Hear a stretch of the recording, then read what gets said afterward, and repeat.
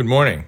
It's May 19th, and welcome to Doing Life, daily devotions for finding peace in stressful times. This is the audible companion to the book of the same name. This morning's topic is Fighting Words. I am the way, the truth, and the life. No one comes to the Father except through me. John 14:6. I am absolutely against religion that says one faith is superior to another. I don't see how that is anything different than spiritual racism. Rabbi Shmuley Boteach. I remember writing a paper in high school about individual rights. I don't recall the title, but the theme was basically that in any civil society, my right to swing my fist stops right when it meets your face. In other words, I was free to act in any way that expressed my desires as long as it didn't personally harm anyone else. See Doing Life, April 26. Logically, the right to free speech in the United States would be expected to follow the same pattern, but legal challenges in the last several decades have sought to define exactly what constitutes harm.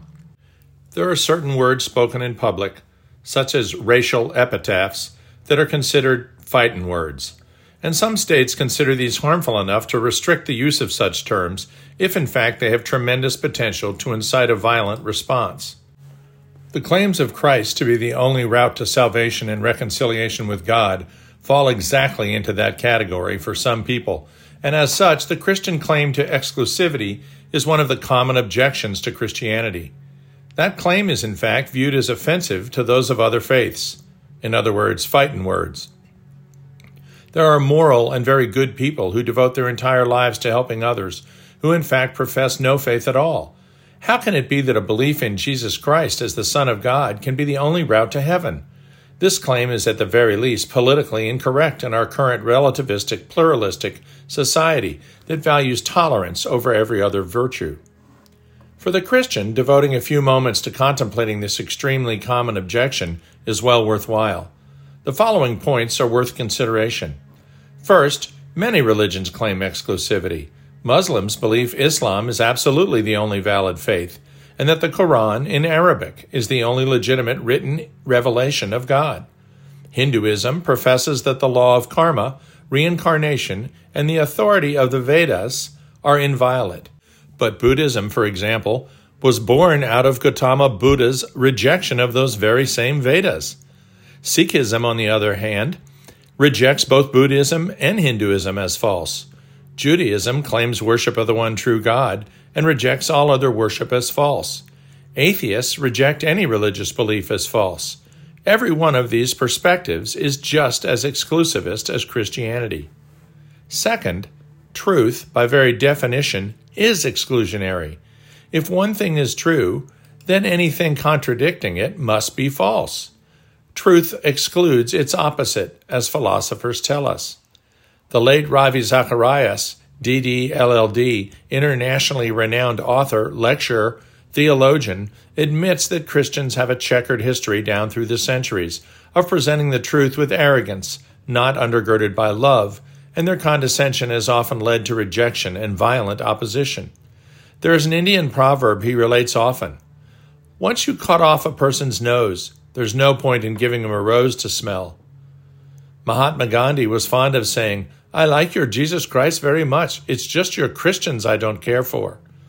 But despite Christians' frequent cultural insensitivity, Dr. Zacharias points out in Strobel's The Case for Faith that he knows of no Christianized country where one's life is in danger for professing another faith, as it is for Christians in some Muslim and Hindu countries today. Many men have claimed to be God, from Caesar to multiple cult leaders. So why believe Christ? Recognizing that Jesus never made a claim shown to be untrue and showed no signs whatsoever of mental illness, C.S. Lewis famously stated that Christ was either a liar, a lunatic, or Lord, and there was just no evidence for the first two. Theologians tell us all religions may be examined for coherence in terms of origins, morality, meaning, and destiny. Christianity asserts man was created by God, fashioned in his image, with a moral code derived from God's character. The Christian derives meaning from loving God with all his heart, soul, strength, and mind. Their destiny is eternity with their Creator. made possible by the historically verifiable and widely witnessed resurrection of Christ, who conquered death and allows believers to do the same. No other religion has coherent, non-contradictory positions in all four of these areas. But does this invalidate the world's other religions? Aren't they basically the same? Don't they all teach about a loving Father God and the brotherhood of man?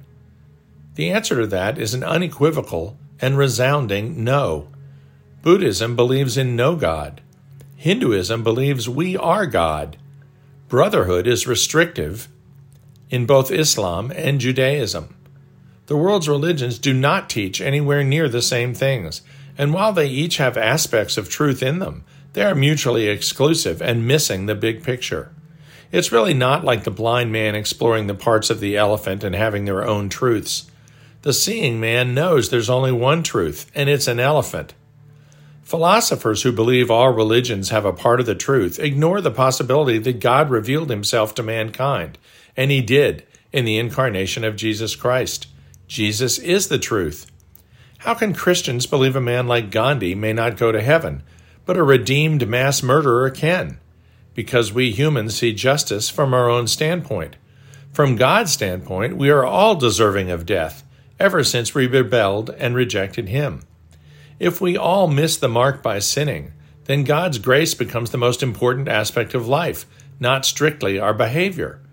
God has offered a way back to him, and it's not by being as good as possible, because we can never be as good as required. The way back came through his Son, and our faith in him leads to our own repentance, forgiveness, and redemption. Then we are seen by God as having Christ's perfect righteousness. All the world's religions except one offer a set of instructions on how to climb the mountain to God, nirvana, or some ethereal concept of perfection and peace.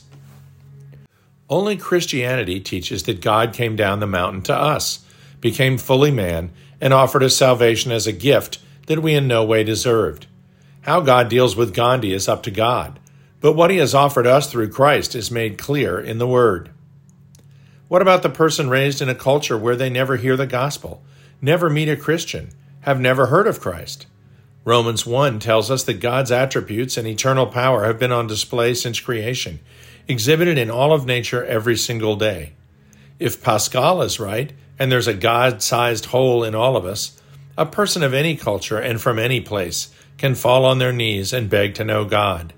In both the Muslim and Hindu worlds, thousands have come to Christ through dreams and visions, even having never met a Christian. There is always a way in which God can respond to those who earnestly seek him and make them aware of his grace. In your quiet time today, examine your own thoughts and deeds. My guess is you will find aspects of your life that you don't feel are stellar examples of morality.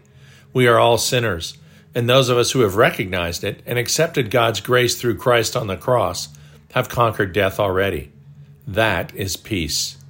It's this love God has shown to us that allows us to love our fellow man. Dear Heavenly Father, we ask, how can we ever thank you for the gracious gift of Christ and the redemption we have been granted through faith? Help us to remember that the answer is loving you with our entire selves and passing that love on to those around us. Guide us, Spirit, so that when we tell others of Christ's love, we find a way to do that without seeming arrogant or rude or condescending, but instead broken-hearted for those that are missing that peace of which we are assured. Amen.